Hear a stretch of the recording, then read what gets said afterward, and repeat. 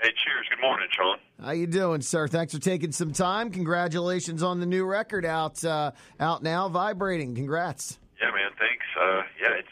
It's still coming easy for us, man. I don't know what it is, but we get together, we still create great music. Follow-up single, you got Cut the Cord, following up all our pieces. And for people out there, a little bit about the record, the recording, and what can people expect from this collective soul effort? Yeah, I mean, it's one of those things where Ed Roland, lyrically, I think he belongs amongst the best. So, yeah, we still get together. We create by feel. It's not a technical X and O's things for us. It's when it feels right, when we get that vibe right, we can still tell. I mean, we've kind of has a mold for our records. It's an eclectic mold. You can't really pigeonhole our sound, but it opens with a song like "Cut the Cord," strong riff, rock, aggressive. And there's some laid back songs, and there's some really cool what I call drivers. Like the Tom Petty, just driving down the road, kind of cruising songs. I mean, well, that's what you guys have been known for. By the way, not to age you, and I'm going to age myself here too, because I remember when you came out, 30 years of Collective Soul. Can you believe that? Yeah, I mean, it was summer of '94 was when you couldn't go 15 minutes on the radio without hearing Shine. Yeah. And we were a band as the original Collective Soul in late '93. So yeah, next year will be officially 30 years. And in some regards, it's gone by real fast, and in other regards, it seems like it's just been a very, very long time. But man, between playing live and recording music, we can't be any more blessed. And we just feel really fortunate to be in this position. You mentioned Shine. That exploded. I was in high school at the time, and you're right. You could not escape it on the radio, on MTV. It was everywhere. What was that like? It just out of the gates, just hitting it so huge with the first single. We had done that first record self-produced, and some of those songs were even demos.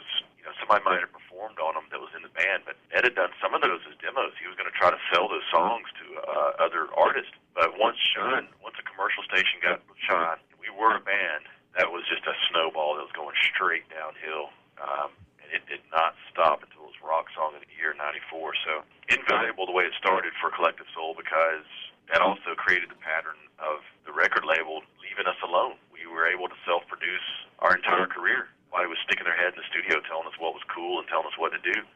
We were creating by feel, and we knew we had something special. It wasn't a cocky confidence, but we knew if we were given a chance that we had something special. It had to feel really good with the follow-up. You didn't have any sophomore slump. December, The World I Know, Gel, the success continued. Was that something when you go into the studio after the first record, you're conscious of, like, you don't want to have that, like, sophomore slump or people forget about you? Yeah, but I mean, we were all such good friends from this small town, and we were just busy and eager. We didn't waste a whole lot of time fretting or worrying about things. We did follow charts because it was important back then, but it was a quiet confidence in the fact that, look, just give us time.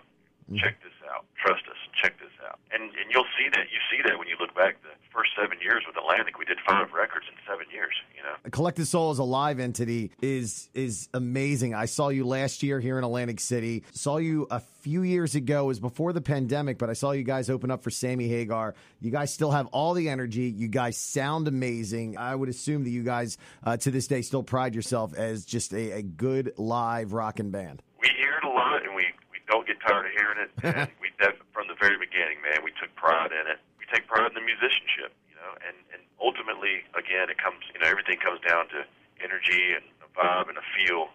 Part of that with the live music is the audience as well. So it's kind of a two-way street, but we just try to lift up the energy, and we call it a celebration of life at this point. Our live shows are, people allowed our Collective Soul music to become the soundtrack to their lives, So it's a celebration of life, of memories. We see multi-generations all the time, and I'm talking about sometimes grandpa all the way to, the grandchild. We'll see 3 generations all the time, 15-year-old, a 35-year-old, and a 55-year-old, So it's a celebration of life, and it is a two-way, tangible energy between the crowd and the band, and we do take pride in it. I mean, when you see 3 generations, you struck a chord during your career. The new record, Vibrating, is available now. I know you got some tour dates. I'll ask you this. Everything shut down there for a year or two. Was it hard to get back out on the road? Was it an adjustment after kind of being, like, locked down? No. It was just, we were just eager to get back out. There wasn't really an adjustment.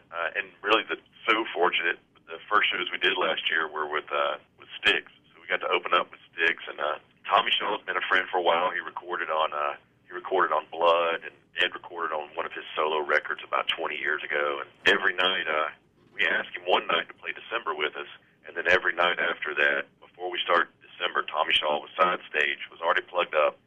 He'd be playing guitar in my ears. You couldn't hear him out front yet, but he would play along to the song before December. What a treat to get to open up for those guys. Literally might be the best touring band out right now as far as the musicianship. But, we got to start out with 17 shows with Styx last year. So, it was just like, hey, man, let's put the throttle to the floor and let's go celebrate again with all the fans. When you were here in October here in Atlantic City, it was the night before Halloween. Some of the bands, you had Better and Ezra, you had Tonic on there doing a little dress up, but Ed was wearing his Georgia Pride. I believe the Atlanta Braves were playing a World Series game that night. He got a little heckled because we're kind of a Philadelphia Phillies town here, but congratulations to your Atlanta Braves last year as well, winning that World Series. There you go. Somebody's giving a congrats out from Philly. I like it. There you go. I mean, if you were a New York Mets fan, I wouldn't be congratulating you, but I can deal with the Braves. And then everybody's got their team they gotta hate. And then you had to be greedy and the Georgia Bulldogs. Yeah, hey man, look, give us something, man. It's been like 40 years since the Bulldogs did something, but he actually loves